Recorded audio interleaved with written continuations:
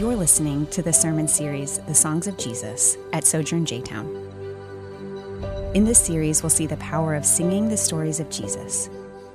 We'll see how these songs are rooted in the promises of God, speak to our deepest longings, and equip us to bring all we are to Him. All right, I encourage you to grab a Bible and go to Romans chapter 8. Romans chapter 8. And if you don't have a Bible, that's all good. The passage is in the bulletin as well as on the screen. So if you're able, I encourage you to stand with me in honor of God's Word. So we're in the midst of a kind of a series that we do every year. We do kind of like an Advent series normally where we take a little break and spend about 4 weeks talking about this season called Advent. Advent just means coming, all right? It's not the Christian word for Christmas, all right? It's just another way for us to prepare our hearts and our minds for what's coming. And so if you remember last week, we kind of dealt with the theme of longing. So that's what we're trying to do over these next few weeks is just kind of bring some of the themes of Advent, and let's spend some time talking about them. So last week we talked about longing, and we're trying to weave some of the carols, all right, directly and indirectly into these themes. So last week was O Come, Emmanuel. Today we're going to look at an old hymn. We're not necessarily looking at it in the passage. We'll look at it when we sing it here in a minute. That was written by Charles Wesley. I think it's Long Expected Savior. And so we want to speak to this idea of waiting. So long, right? Expected Jesus, like there's waiting implied there. And so that's kind of what we're exploring and looking at today. And I believe Paul will help us kind of explore this theme in verses 18 through 25. So hear the word of the Lord.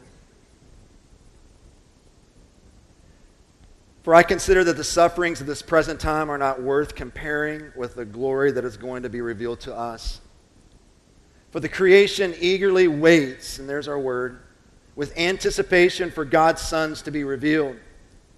For the creation was subjected to futility, not willingly, but because of him who subjected it, in the hope that the creation itself will also be set free from the bondage to decay into the glorious freedom of God's children.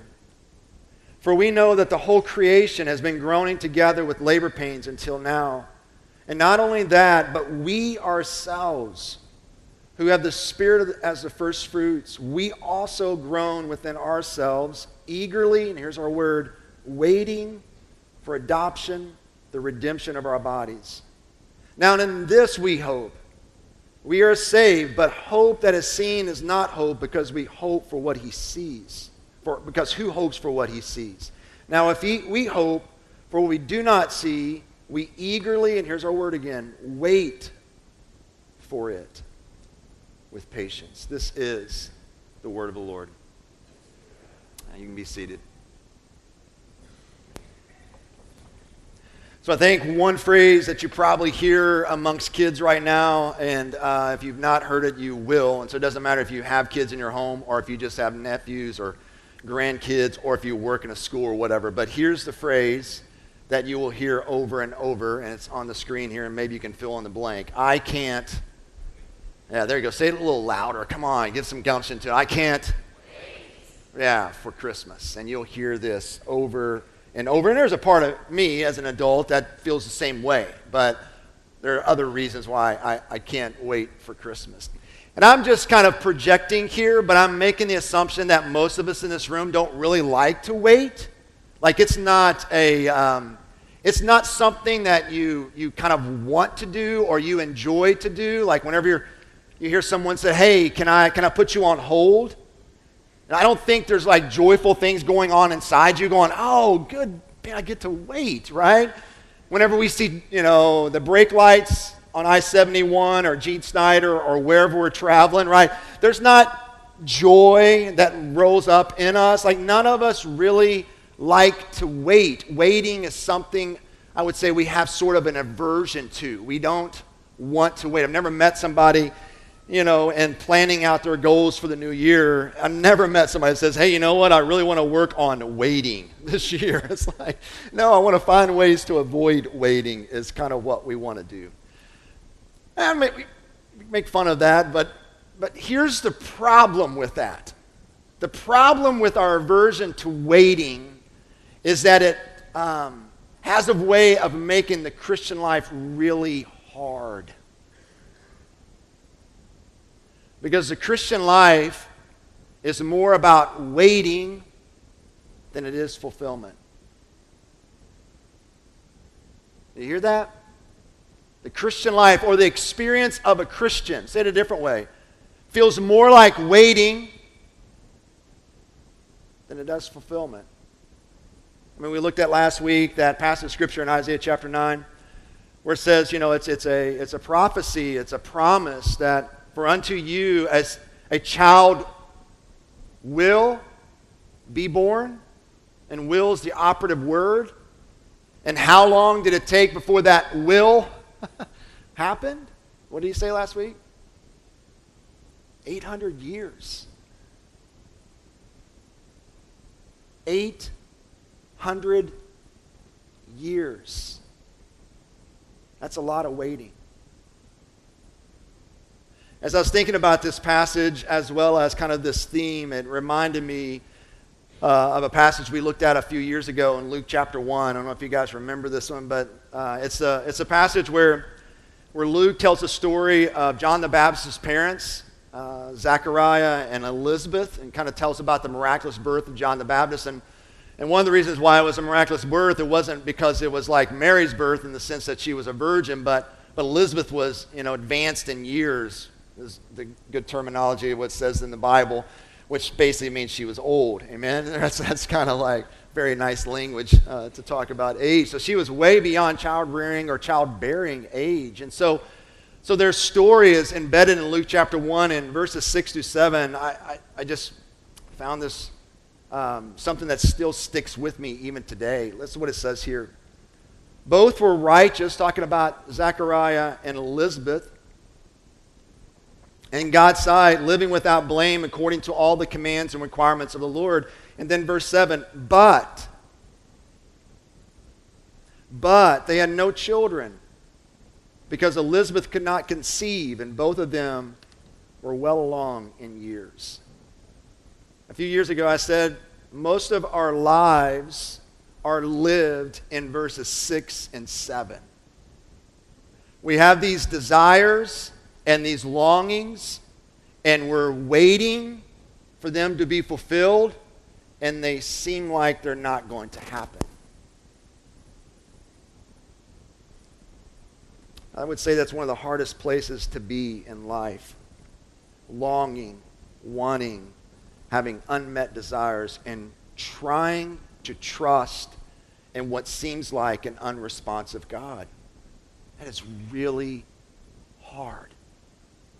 Waiting is hard. Larry Crabb, in his book, Shattered Dreams, says this: if you live long enough, and it's not on the screen, I've kind of changed some of my quotes here, so just bear with me. Hopefully you can hear it and not have to have it on the screen. If you live long enough and dreams that are important to you, they will shatter, and God may not glue together all the pieces of every Humpty Dumpty who takes a great fall in your life. The Christian life feels a whole lot more like waiting. And waiting is really hard. So how do we do this, right? How do we, not that I'm trying to get this right, because I don't think we'll get it right. Sometimes we get a little anal about getting things right. I got to get this right. I just want to say, how can we do this in a more healthy way? How can we do this well? And I think Paul, obviously because I pointed out the number of times he talks about waiting here, I think Paul gives us just a couple thoughts in these few verses here about how can we wait? So if the Christian life feels more like waiting, then how do I wait well, right? How do I wait in this season where I do have these, and sometimes these longings and desires are not sinful, they're not bad. Having a desire to have a child is not a wrong, sinful desire. What Elizabeth and Zechariah wanted was good. But in that season when it seems like this is not going to happen, and even got to a place where it feels like this isn't going to happen. Like this dream is shattered, it's done. Like I'm well advanced in age. How do we live there. I think Paul gives us a couple thoughts here, and hopefully these will be helpful. The first one I think we see here is as we wait, groaning in hope. And I know it sounds really weird, groaning. First of all, it's like, oh my gosh, that's so weird. What do you mean, Lisle? Am I supposed to walk around here all the time? Like, how am I this groaning aspect, what does that even mean here? Well, groaning just carries the idea of protest, doesn't it? So if I'm groaning against something, or if I'm sighing, or kind of like in a healthy way, angry about something, I'm protesting against it. I don't like it. I don't want this. This is not as it should be. That's the idea of groaning. And over in this passage, he misses the idea of groaning. So obviously, it has to have something to do with waiting. So this is not a word I'm making up or telling us to do. This is kind of embedded in this passage of Scripture, this idea of groaning. I mean, just quickly here, look at this. I mean, you see this with creation, you see this with us, and we didn't even read the other element of this, but he also talks about the Holy Spirit groaning. We're just going to look at just this idea of groaning with creation and us. Look what he says here in verse 19. For creation eagerly waits, there's our word again, with anticipation for God's sons to be revealed. Verse 20. For the creation was subjected to futility, and this word just means it's not fulfilling what it was created to do. And so why? Why was the creation subjected to futility? Not willingly. This is a result of Adam's sin, not their sin. It's not like creation is a person in and of itself. That's not what Paul's meaning here. He's personifying creation, but he's not saying creation is a person. And the reason why it's subjected to futility is the result of what Adam did. Genesis 3 is a pivotal and enormous chapter in all of the Bible. If we don't get Genesis 3, then nothing happens in this world makes sense. Like, it's just like, what's going on? Like, the reason why things are hard in this world is because of Genesis 3. The fall of man, the fall of humanity. And so when Adam sinned against God, there was like this sort of downgrading upon creation. Look what else it says here. But because of him, you subjected it in the hope that the creation itself will be set free from the bondage to decay into the glorious freedom of God's children. For we not know that the whole creation, here's our word, has been what? Groaning together with labor pains until now. And so I know it's hard for us to kind of understand this, but what Paul is trying to help us see here is that creation is not as it should be, which is hard to fathom. So just think about that. The beautiful things that we experience, like, I don't know if anybody was up this morning. The sunrise was really stellar, just the way the clouds were. I mean, it was just like, oh my, a little moment there, right? I mean, I'm looking out in my backyard. It's absolutely beautiful. And just to think that even that beauty is sort of veiled. Even that beauty is downgraded, right? I mean, it's hard to imagine something more beautiful, but that's what Paul's trying to help us see here, that even creation has sort of a desire for more. There's more beauty out there than even what we've experienced. I mean, you think about this may be just right down silly, but that's all right. I'm just going to go there. I have a longing to pet animals that you don't and shouldn't pet, right? Don't you? Like when I see a fox, it's like, man, I just want to hug that thing, right? And I really want to experience a bear hug from a bear. Wouldn't that be great? And I don't think those longings are just pie in the sky. I think those longings are actually put in us by God. And there's a harmony that we long to have with the created beings like Adam and Eve did that is not here because of sin. And that's what Paul is saying. That like even creation itself is like protesting against this. And not just creation. Look what he says here starting in verse 23. He brings it to us. Not only that, but we ourselves who have the Spirit as the first fruits. And first fruits just means kind of like a down payment. I guarantee we also do what? Here's our word. We also groan within ourselves, eagerly waiting for adoption, the redemption of our bodies. So what is Paul saying here? What's he trying to get out after here? He's talking about this groaning here. Well, I think the theologian John Stott puts this really well. He says this. He says, we're in the current state of affairs, this current state of affairs we find ourselves in. We're half-saved people. That's what Paul's trying to get across here. That we are half-saved people, meaning we've received the first fruits of the Spirit. So whenever I put my trust in Christ, whenever I give my life to Jesus, I receive the Spirit of God. He comes and dwells in me. We have received the first fruits of the Spirit. It is in us. And not only that, we have been adopted into God's family. We are a child of God. So in that moment, like it isn't evolving, right? It's not like, we get there. No. In that moment, when I give my life to Jesus, and I put trust in Him, I speak these words. I want you. I don't want to rule my life anymore. I want you. In that moment, the Spirit of God comes and resides in me, and I am now a part of God's family, and that is true. It is true of us. It's the true state of us. No matter our performance, no matter if I stink the rest of my life, right? It's all grace. It's there. It's mine. It's irrevocable. Nothing can happen to take that away. And at the same time, we eagerly wait for our adoption to be finalized. It's like anytime you do an international adoption, you go through all the legal requirements, and when all that gets done, and I know I'm shrinking this really, really quickly, but when all that gets done, your son or daughter is your child in that moment. But you still got to travel over and get her or get him. In the same way, we are not experiencing in full what it feels like to be a child of God. We're not. And we groan. We long. We protest. We eagerly wait the full redemption of our bodies. Our bodies are not supposed to decay. They're not supposed to get old. They're not supposed to get crackly and crinkly. I don't know what else to say there. The two C's. I don't know. And yeah, you know what I'm saying? Like that's not how God created us. And so we long for that day for our bodies to be as they were meant to be. Fully alive to God and fully alive to all that He's created.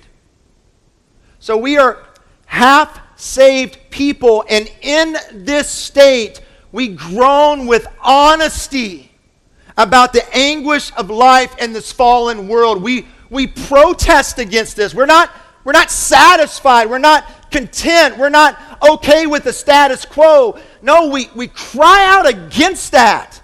We groan. So as we wait, we just don't sit back and blow up our little inner tube and float down the lazy river. Oh, this is great waiting. No, we cry out against that. This is not how it's supposed to be. I don't know about you guys, but do you ever get to a place where you just get tired of sin and suffering? Do you ever get to a place where you just get tired of your own sin? And not just your own sin, but you look at sin of other people and the damage it's doing in relationships and the damage it's doing in our culture and our society. Don't you just get tired of that? Don't you get tired of your own suffering and pain and difficulty that you deal with day in and day out, and you look across our world and we see the suffering? Don't you just get tired of that? Well, whenever you feel that, guess what that is? That's groaning.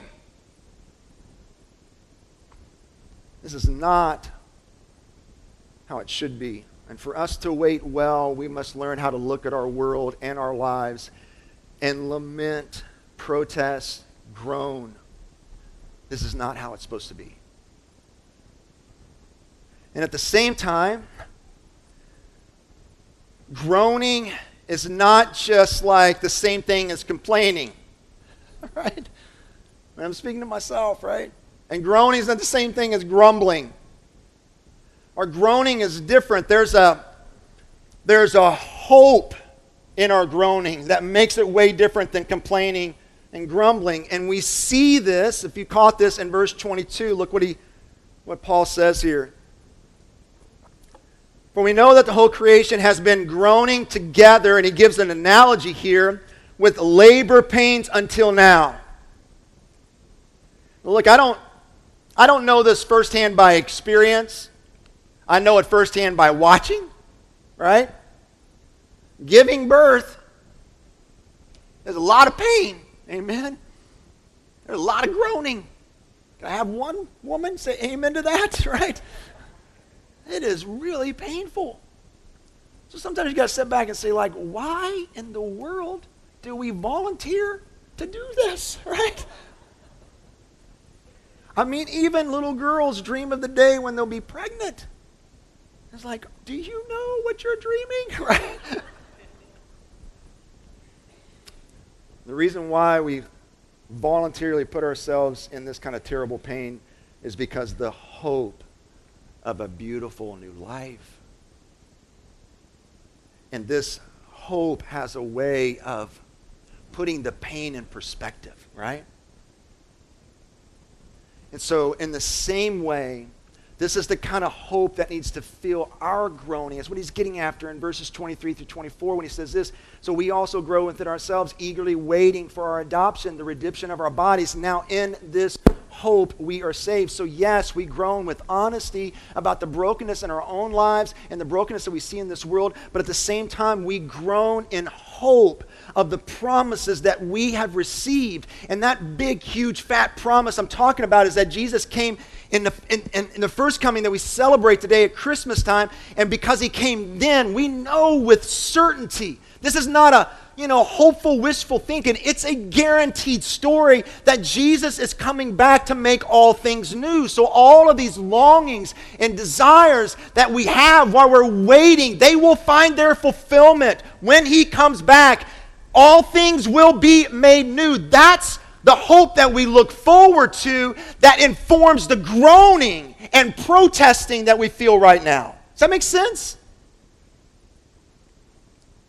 I mean, one of our core values, and we talked a little bit about this in the fall, and the thing about values that I love is like you want to make sure that you're naming values that people feel. You know what I'm saying? So if I'm laying out what our values are and all of us are going, I don't experience that, right? Then it's not a value. I don't know what it is, but that's not a value. So what you want to do with values is like when you lay them out there, it's like everybody's going, oh yeah, I've experienced it. Now I've got a word for it. And one of those values is genuineness, honesty. I mean, one of the things, the way we say it here is like honesty with God, honesty with ourselves, and honesty with one another leads to wholeness. And without any of those three, honesty with God, with ourselves, and with others, you're not going to be the whole person that God has created you to be.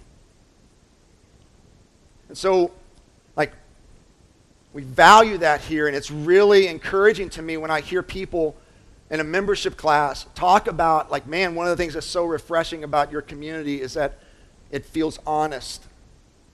There's a realness here. And that's, like, embedded in me, all right? And I don't know if it's through my own experience or whatever it is, but like I'm just at a place where I'm just done with plastic Christianity, right? And what I mean by that is just giving trite, simple answers to the pain and difficulty and hardships that we feel in this world in the midst of all this waiting. Like I'm just done with, hey, it's really hard, and then we quickly spin. Hey, it's really difficult, but God's got a plan. Hey, it's really, really hard, but I know all things are going to work out for good. Sometimes I'm going, why? Why do we do that? Why?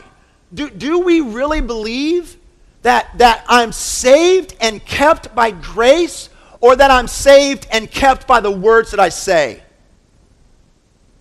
That's performance.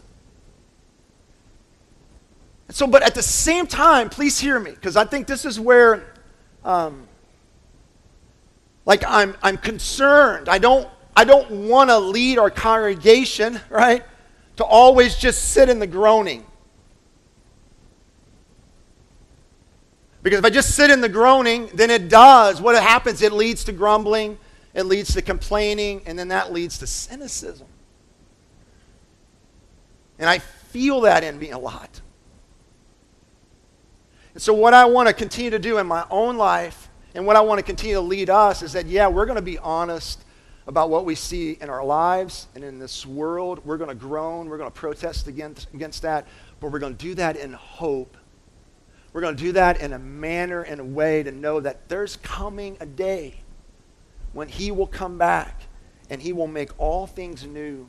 And all these longings and all these desires will find their place in him. And that is a guaranteed promise, and we can hope in that. So yes, we're going to be honest, we're going to groan, but we're going to do this in hope.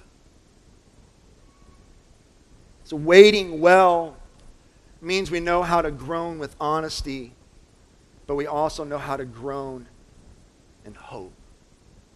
So that's the first one. The second one is this. And it's just embedded there in the last part of verse 25. We wait patiently. That's easy, isn't it? I mean, look what he says here. Verse 24, now in this hope we are saved, but hope that is seen is not hope. Because who hopes for what he sees, right? That's not hope. If you see it, that's reality, right? Verse 25, now if we hope for what we do not see, which is all of us, we don't see all things new right now. You're not all put together. You're not whole. Your relationships are not what you want them to be. This world is not as it should be. So there's a hope. We can't see this yet.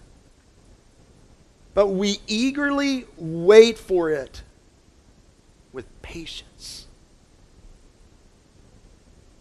endurance, perseverance. I think the difficulty within a season of waiting, which some of you probably are experiencing like in full, right?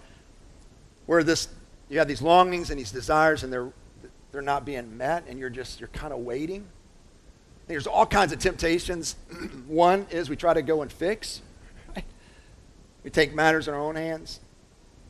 Go read Genesis chapter 16 and see how that worked out for Abraham and Sarah when they took matters in their own hands because God promised them a child and it wasn't happening, and Sarah had a great idea. Hey, go sleep with that other woman.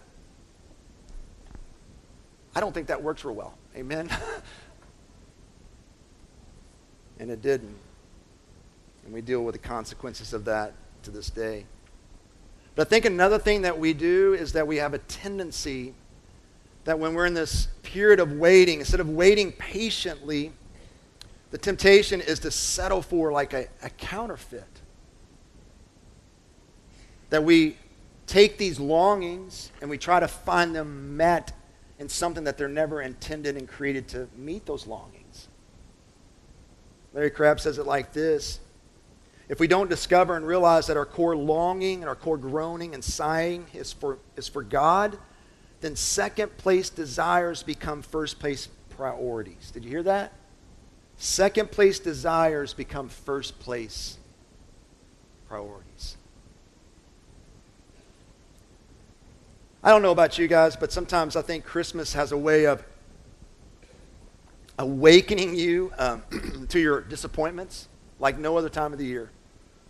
Like, please hear me. I don't want to be a big downer. I love Christmas, man. I do. I enjoy it. I get into everything. All the Christmas music, I love it. All the ones that you guys probably hate, I love. All right? So I even like Wham's Last Christmas song. That's Last Christmas. I love that one, man. It comes on, I'm turning it up. You know, I love that Dan Fogerty, whatever he's that little song. You know what I'm talking about? Okay, maybe not. You guys are looking at me. So yeah, there you go. I got a few head shakes. So. But I don't know about you, but Christmas does kind of awaken you to like your own disappointments. It seems like throughout the rest of the year, when you feel those same disappointments, it's like, that's just life. But then when you come to Christmas and you hear the songs, you see the decor, you watch other people and they're all happy and cheerful, and a lot of the songs are somewhat cheesy. It's the most wonderful time of the year. Holly jolly Christmas. All these kind of things are. So you just feel this festive joy and excitement, and then you look at your life and you kind of feel miserable. You feel sad. You're kind of disappointed. Things are not what you thought they would be in your life. And sometimes when you process that, you begin to think maybe I don't want to feel this way. Like, I do want to be merry. I do want to be joyful. I don't Like, is there something wrong with me? Am I doing something wrong? And I'm not trying to give you a full answer to that question. And that question may take more time to unpack, but I do think Paul would say this to you. No, maybe not. That's what waiting feels like. That's what waiting with patience feels like. Instead of going and grabbing a substitute, instead of going and taking second, place desires and making them now first place priorities, instead of settling for a counterfeit, no. Wait. Wait with patience. It doesn't mean we go around here moping and sighing and blowing a lot and being Eeyore, right? It's not that. It's like you don't want to be the Eeyore of the family. Oh, here comes the Eeyore. Blah, blah, everything's horrible, Can't believe we're celebrating Christmas. Have you not watched the news? Whatever, I'm saying? Like, yeah. But what I think Paul is trying to help us see is that it kind of normalizes what I'm experiencing. So I'm experiencing disappointment. I'm experiencing these desires that are not being met. I'm in this season sort of waiting. So it sort of normalizes for us so that I can step in and enjoy the present. I can step in and enjoy the moment and not try to get more out of this moment that this was never created to give me. Are you following me? Instead, I realize that I am created for more, and that more is in a relationship with Jesus that will not be fully experienced until the new heavens and the new earth.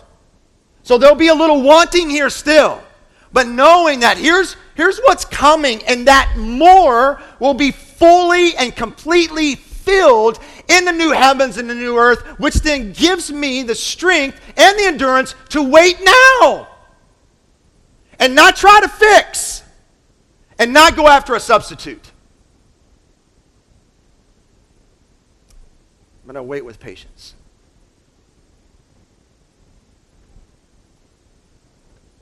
So we groan in hope, and we wait with patience. That's how we step into a season like this of waiting. And so I'll end with this. I feel like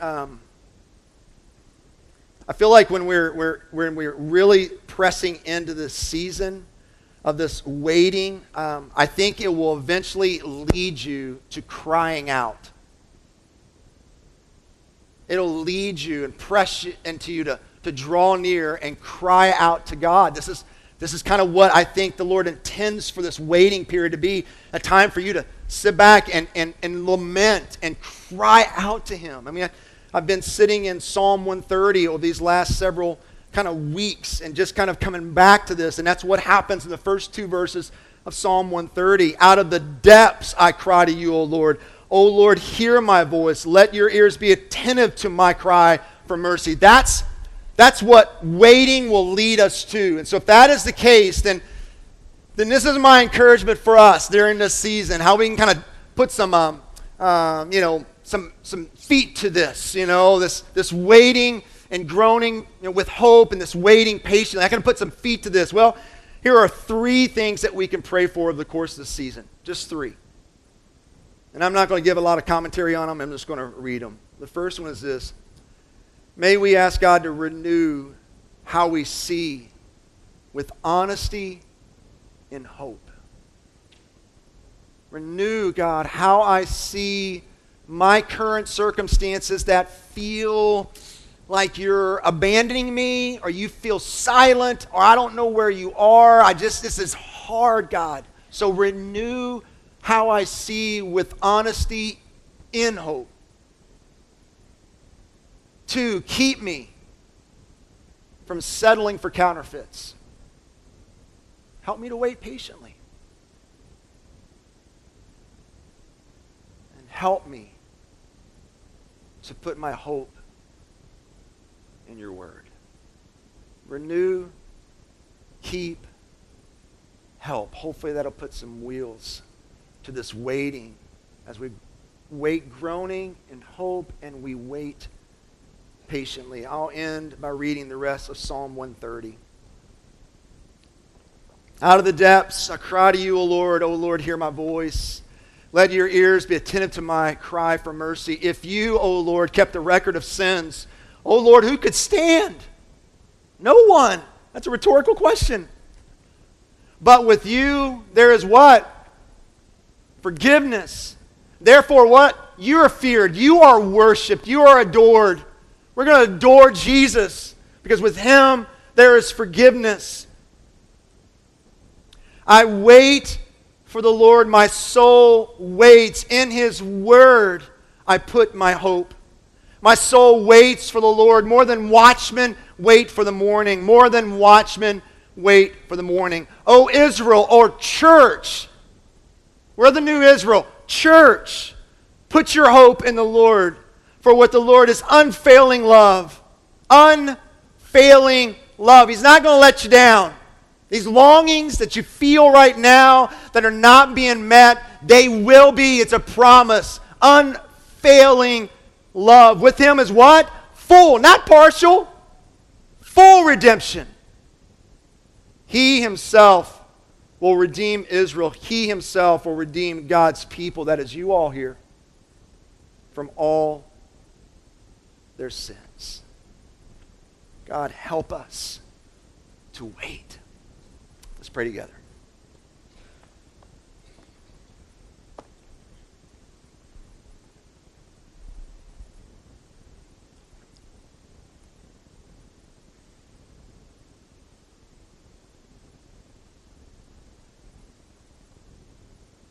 So, Father, we just come to you asking that your Spirit would know how to intercede for us, Lord. And I know there's sometimes longings and desires and hurt and pain that is deep within us, that it's hard for us to articulate how to speak and cry out to you. So help us even in this moment, Lord. And Lord, we wait upon you. We trust you, God. In Christ's name, amen. So as we take communion here, we ask those that are followers of Jesus Christ to come forward, break a piece of bread off, dip it in wine or juice, whichever your conscience permits. The wine is always marked by twine. But if you're not a Christian, then our encouragement for you is not to take this meal, but that you would receive Christ, that you put your faith and trust in him. We always have leaders in the back. They have a little lanyard on that would love to talk to you more about what it means to be a follower of Christ. They're also there to receive any kind of prayers, or maybe the first step for you this morning is to voice your longings that are not being met. And we would love to do that with you. They would love to pray with you and pray for you. And so as we are taking communion, you can go back and do that with them. So church, whenever you're ready, you can come forward.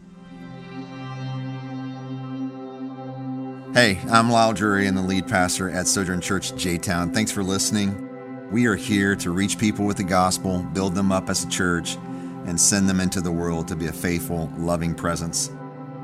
For more sermons, info about our church, or ways you can support our ministry, visit sojournchurch.com/jtown.